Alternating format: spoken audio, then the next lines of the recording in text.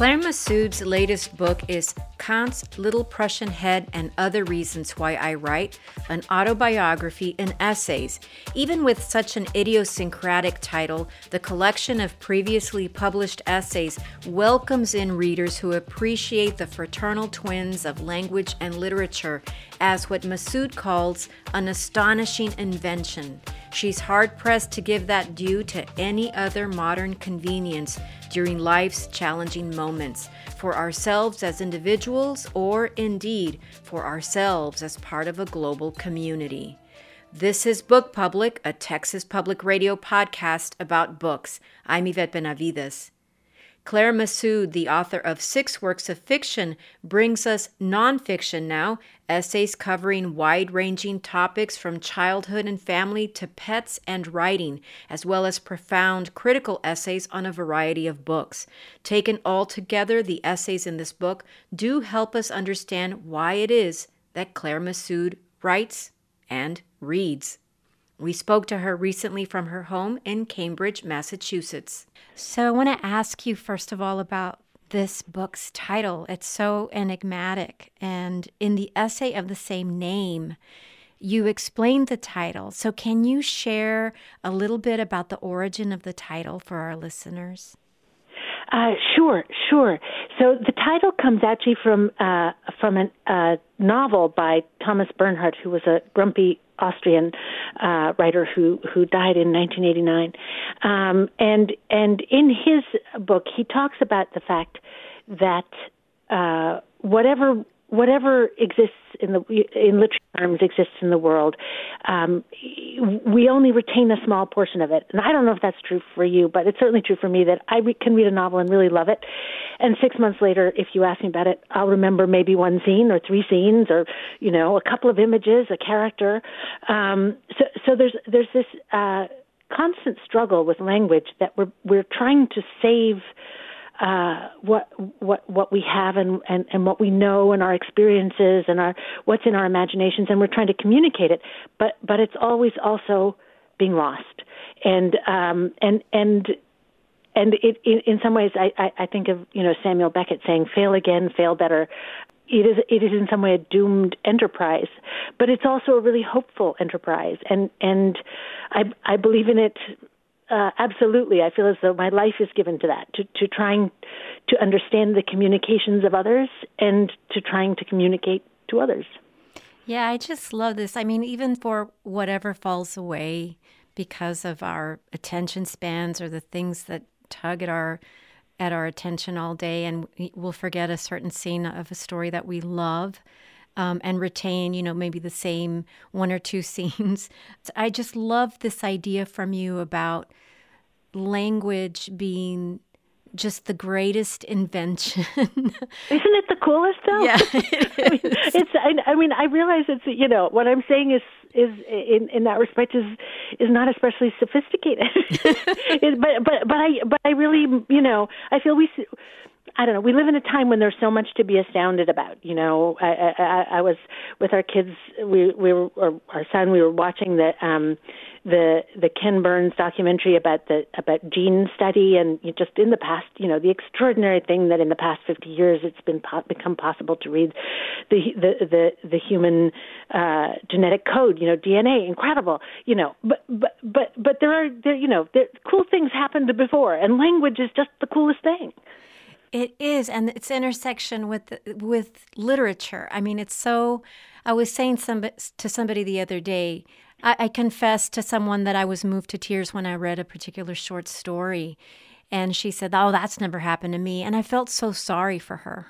I think I was saying myself. I was talking to another friend and just talking about the fact that, especially in this time, in this COVID time, when so much has been denied us in a way, so much is shut down, and it's been hard to see friends, and it's been hard to see family, and it's been hard to do things that we would usually do. It's certainly been hard to go exploring and traveling, but books are with us.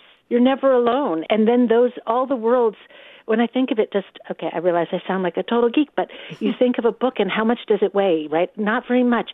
A little paperback, you can put it in your pocket, and there's an entire world inside it. an entire world. And you can carry that around and read it anywhere. You don't need any technology. You don't need anything special. And then once you've read it, you carry around whatever it is that you retain, you carry around in your head wherever you go. And it becomes one of the experiences that you had in life, as if you went to Beijing or as if you went, as if you ate in the fanciest restaurant in New York City, but it's in a book. And there's so much in your book about other books, and I want to get to that. But this collection is divided into 3 sections. And the first one includes these personal essays or reflections, and the middle section's about literary criticism of books, and the last about artistic work. I want to focus just for a little bit on the 11 reflections in the first part.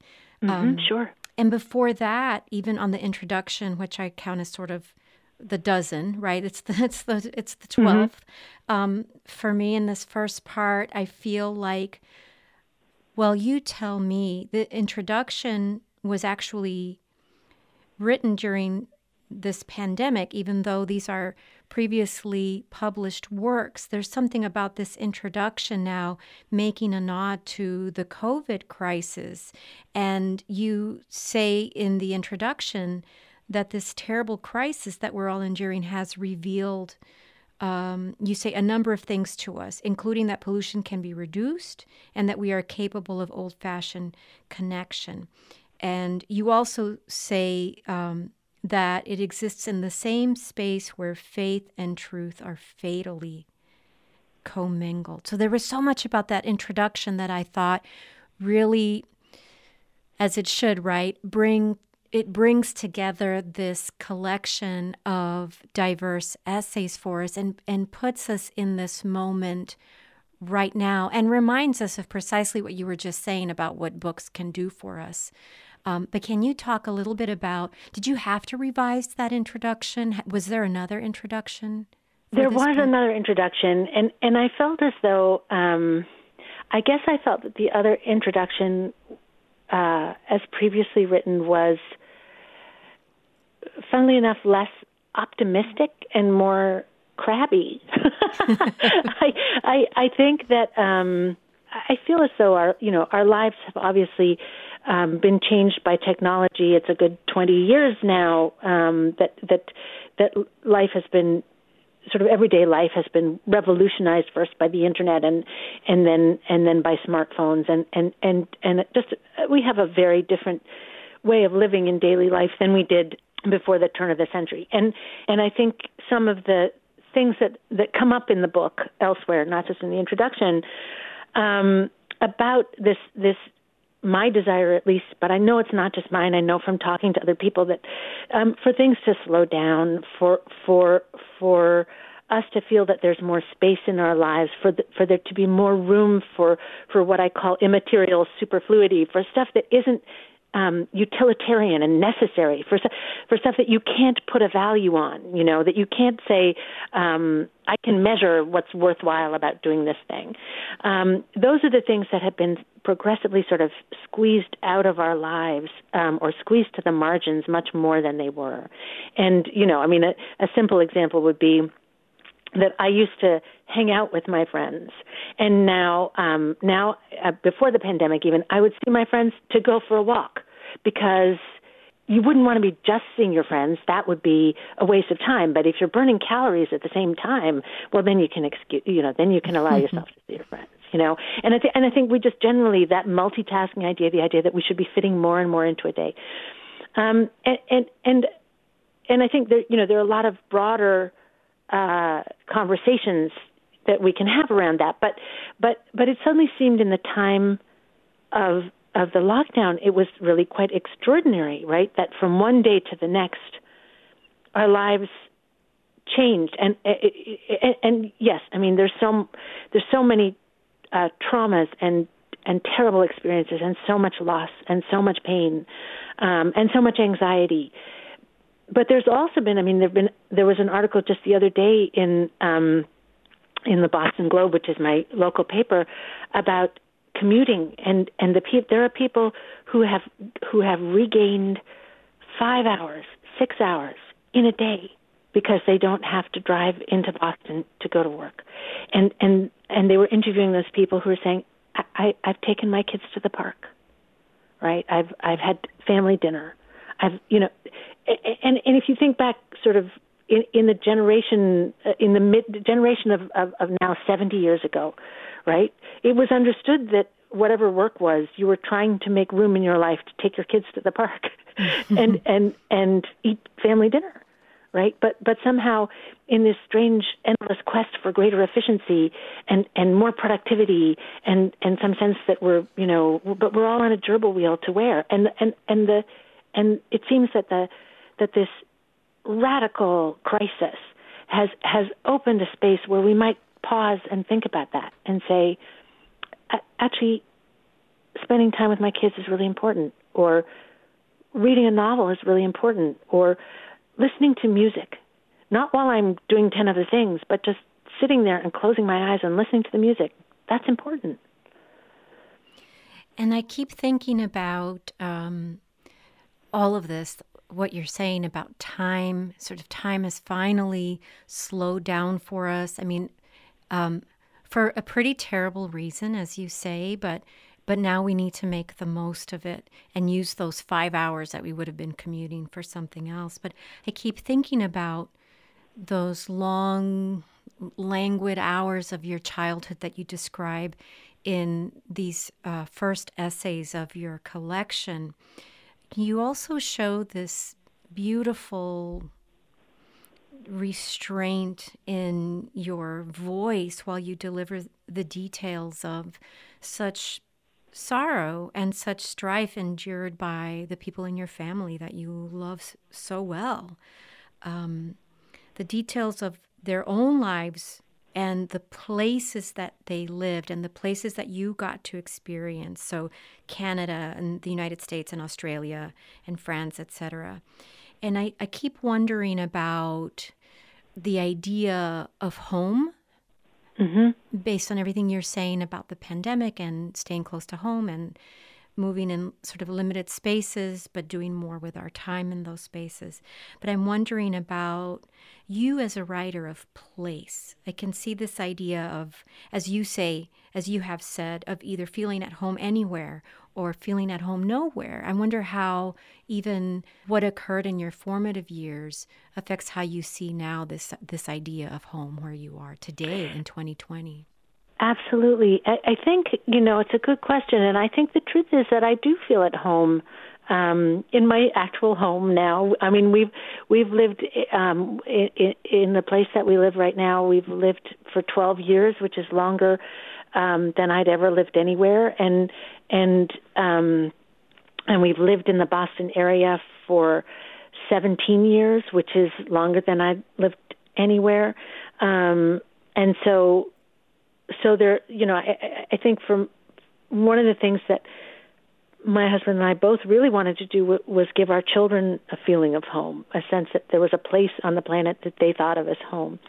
And so, that was a deliberate choice.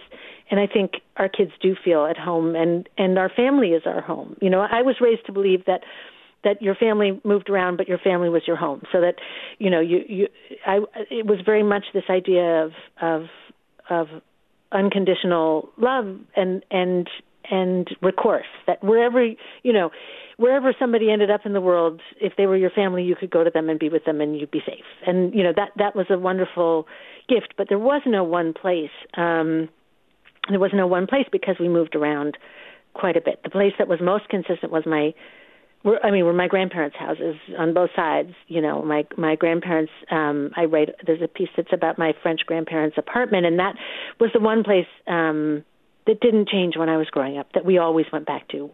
And selling that after they died and after my parents died, we sold that apartment, and that was a real change, because I'd always felt that there was a place that was in that family sense, a home to go back to. It wasn't big enough for everybody to live in for very long, but it was a place that had always been there. But most of us lose that in time. Even if we've grown up in one place, you often lose that. But I think it's an interesting I do just want to say on the question of home that I think one of the confusions for me about this particular period, these recent few years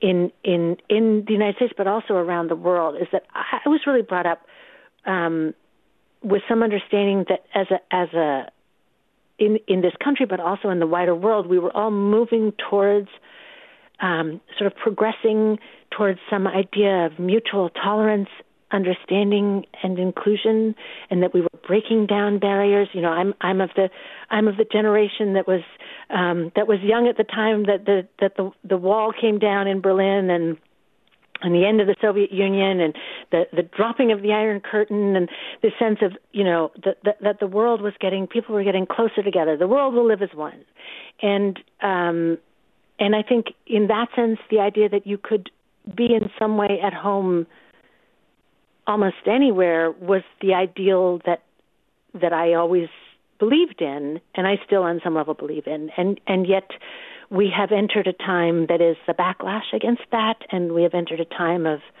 tribalisms and nationalisms and the raising of barriers and the exclusion of people, and that's a really big change. And it's a funny thing.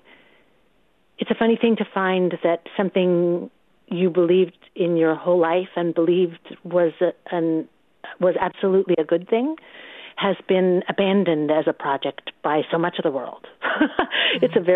I'm still kind of getting my head around that. Well, and you do revisit this idea in your book and in some of these critical essays. I'm thinking about the one about Valeria Luiselli's book. So in more recent years, where we can look at a work like Valeria Luiselli's, who is writing about such a painful part of our current situation in the United States and will ever be one of the worst chapters for those of us who are witnessing it today. So I want to come to this idea in your book, about how criticism and turning a very clear gaze at these works, how criticism is also autobiographical. Yes, and you know, there's the question. I've written more reviews than are in the book. So how did I choose the ones that are there? And it's really I think the books that I feel have been really important to me in different ways, you know, that have changed my either my understanding of what a novel is or my understanding of the world. And I think, you know, in the case of Valeria Luiselli's novel, it is, I mean, it's both a change, and it both challenges in really wonderful ways what my understanding of a novel might be, and also my understanding of the world. Because that novel, I don't know if you're familiar also with her book of essay, or her essay, it's called Tell Me How It Ends, an Essay in 40 Questions, which is a slim volume, but which is, as it were, the nonfiction counterpart to this novel, which she wrote first, and which is about her experiences as a translator for an NGO for refugees. So she was a translator in the courts for young people who were coming applying for refugee status as DACA immigrants. And then it was on the basis of those experiences that she came to write. Then she and her family took a trip to the Southwest and to the border to find out more about what was going on. And that's how she then came to write the novel. So you can actually, with her work, you can actually see this transformation of the nonfiction into the fiction. And one of the things that she does is have a portion of the novel narrated by one of the children. That's to say, a family goes on this trip to the Southwest, and one of the children in the family, and it's almost like a fairy tale, and it in some ways isn't necessarily realistic, but the portion that the child narrates, it is filled with hope. And it's filled, I mean, it has lots of terror and anxiety and travails and difficulties, but like a fairy tale, it has a happy ending. And I think I'm really struck especially as time goes by, I'm really struck by the importance of that vision, even if it's in the realm of fairy tale, if you see what I mean. That art can give us hope when the times are so dark that it's hard to find hope. Yeah, even with a work like that, and I've read both of them, and it wasn't until I read your essay that I felt the hopeful part more acutely, and I understood what you meant. So it's a very interesting experience. But I need to tell you how much I appreciate the essay, Our Dogs, and the painful honesty with which you describe these difficult truths that a lot of us understand about our pets when they contribute so much anxiety to our daily lives, but yet you cannot imagine life without them. I just have to tell you that. Have people reacted much to that essay before over the years? Well, it was published first in a magazine, and I had some people responded to it when it was published there, and I've had a few responses to it. It's interesting because I feel it's one of those things though that divides the world into pet people and not pet people. Because the not pet people are like, what? Why would you have those animals? Why would, that's disgusting.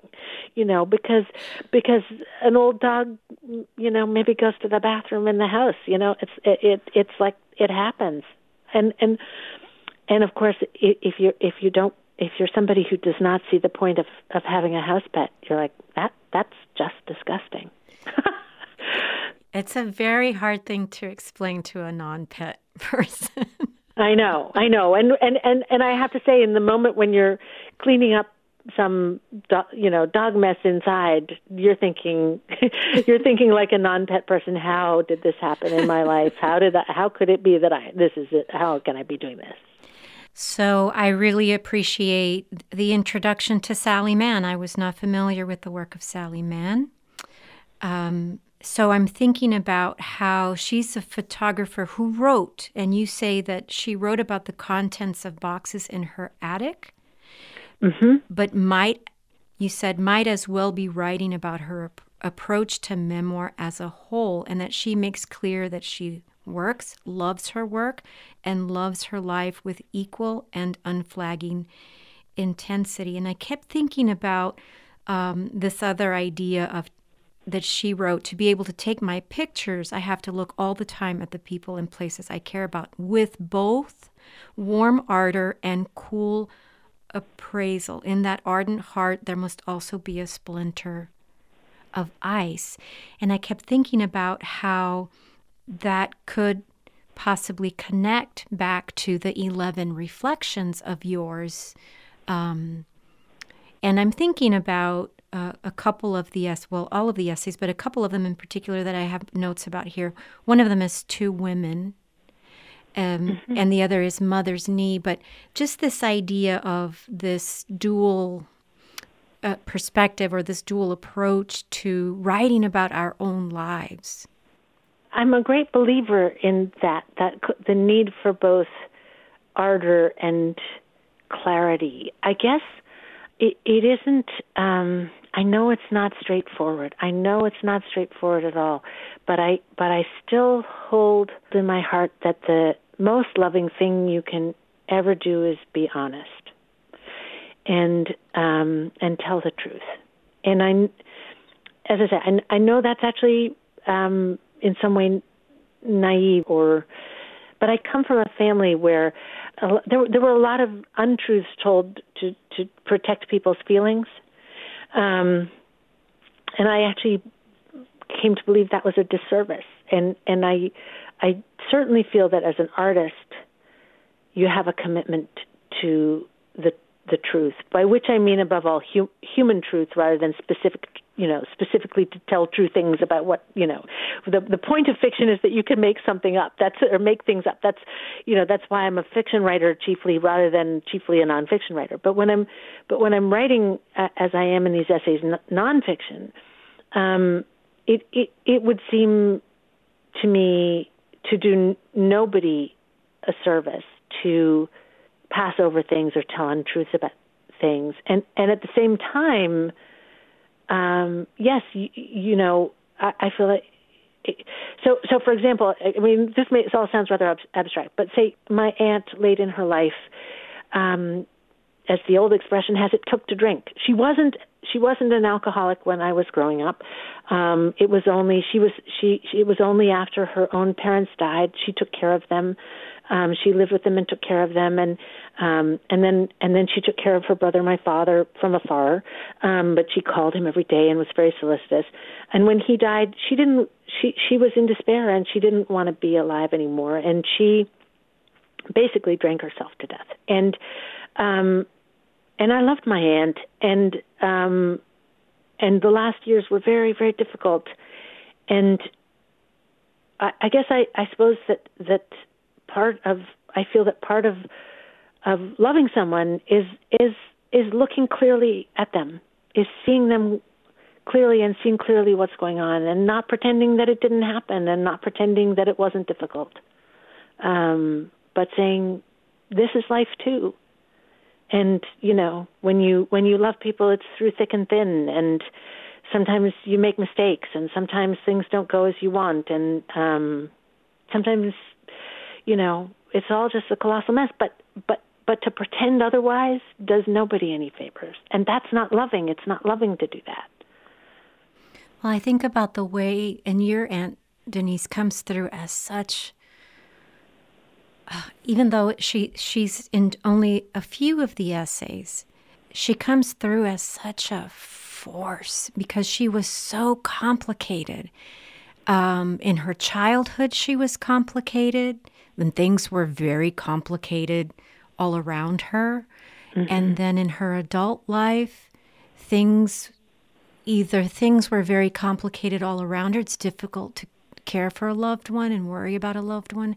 But then also these other things about her eating disorder, the smoking, the drinking, and these terrible, I guess they were sort of unrequited love affairs, or these, this terribly broken heart that she seemed to be living with, but not being able to articulate,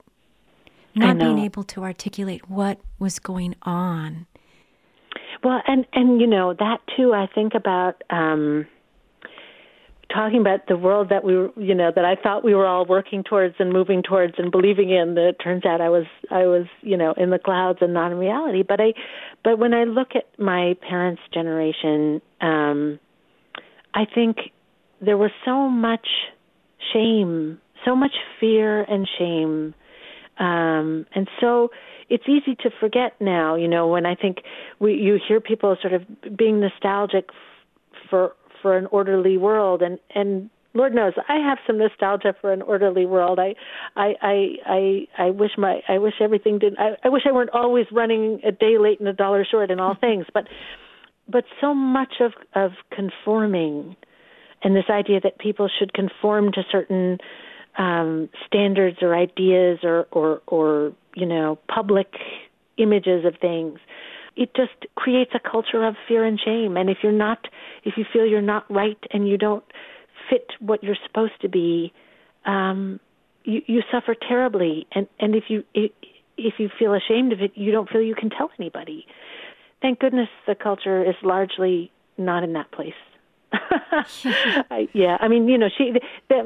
My French relatives were not only of an earlier generation, but they were very religious Catholics, and it was a very European, old world worldview. It was a worldview in which my aunt's role was to get married and have children, and so as soon as she was somebody who didn't do that, she felt she had failed at what it was most important for her to do. I know you had to be very selective. You couldn't include every essay, but I'd keep going back to the young Claire Messud reading her mom's books, right? Pilfering her mom's stacks of books. Well, I feel as though, it's a thing I say probably more than once in the book, that the things that we read really shape us, and they are like experiences that we've had. especially the books that we love. And so it is, when you're a kid, you don't, I was a kid who loved to read. Like, I'd read the cereal box. I'd read, I'd read the fine print on the aspirin bottle. I'd read anything. I loved, whenever I sat down, I wanted to be reading. So I read in the car and read in the bathroom. I read everywhere. And yet when you're a kid, you don't really think, oh, if I choose this thing rather than that thing, I'll be a different person. And yet in some way, what we are exposed to does shape and change us. And I also feel like it opens up almost, the more you read, I know this sounds, but the more you read, it sort of opens up more and more rooms in the palace in your mind. It's like it's just this sense of possibility and this apprehension of the infinity of the infinitude of the world, of all there is out there, that if you don't read, you maybe don't have access to in the same way. And I think, you could say, doesn't the internet now give us that? But I guess I feel that the visual, there's something different about words, because in your imagination, then you have to picture things and you have to create them for yourself, which is different from seeing images of things on a screen. It's a much more active, I think your brain is engaged in a different way when you're reading. And so, all of this is a bit of a digression, but I think that I was so shaped by things I didn't know were shaping me, and picking up my mother's books and sort of borrowing them because I thought they were cool because they were what the grown-ups read, but they gave me this very particular understanding that, like, women writers were everywhere, which I'm not sure the general public would necessarily have agreed in 1978. That there were these particular types of stories that I discovered that I wouldn't have if my mother hadn't handed them to me. This will seem a total digression, but I was really struck a year or two ago in a conversation. It was before a panel discussion. I teach at a university, and it was before a panel discussion at the university. And one of my colleagues was telling us that she was teaching a Zora Neale Hurston course, and somebody else in the group said, "Oh, you must find that all the students have read Their Eyes Were Watching God." And she said, "No, it's really interesting. In fact, people from the West Coast or the Northeast may have read it in school, but basically, no." And then she went on to say, she herself was African American, and she went on to say that she was and younger, like much younger than me, in her 30s. And she said, when I was in high school, or not in high school, when I was in school, from K through 12, I was never once assigned a book by a writer of color. And I was just open-mouthed, like I kind of couldn't believe it. And I said, that's because at the time, our daughter's now in college, but at the time both our kids were in school, and I feel like there's a in Massachusetts, at least, there's a real effort to have a diverse curriculum. And I just suddenly had this moment of thinking, no wonder our country seems like so many countries where people can't talk to each other. It's like the imaginary world inside our heads is so different. And if you have never encountered, if you're a white person who's never encountered a story by or about a person of color the entire time you've been at school, what does the world inside your head look like? Like, it's really, really different from growing up reading all kinds of different stories by all kinds of different people. It's just a really different experience. What do you want people to take away about this book, about this autobiography and essays? One thing I would say is that the great thing about a book is that it will always be there. So in the moment when you can't bear anymore about the election and you can't hear another word on the radio about the pandemic, and the books are all there waiting for us. They're like the best friends you ever had. They never abandon us. And so I think in a way that what my book of essays is my testament to how important that's been for me and in my life. That through thick and thin and ups and downs, that the word and the sentence and the paragraph and novels and nonfiction books, that all these things have sustained and nourished me and helped me grow as a person. And I would just wish to a plug for slowing down and the intimacy of verbal communication through writing. That I guess the book is sort of a love letter to my family and a love letter to books. Claire Masood, thank you so much for talking to me. Oh, thank you. It's been a wonderful privilege for me. Claire Masood is the author of 6 works of fiction, including The Emperor's Children and The Burning Girl. Her latest work, Kant's Little Prussian Head and Other Reasons Why I Write, is an autobiography in essays. It's published by Norton. This has been Book Public from Texas Public Radio. Write to us at bookpublic@tpr.org. Jacob Rosati composed our theme music. Bree Kirkham is our digital producer. Dan Katz is Texas Public Radio's news director. I'm Yvette Benavides.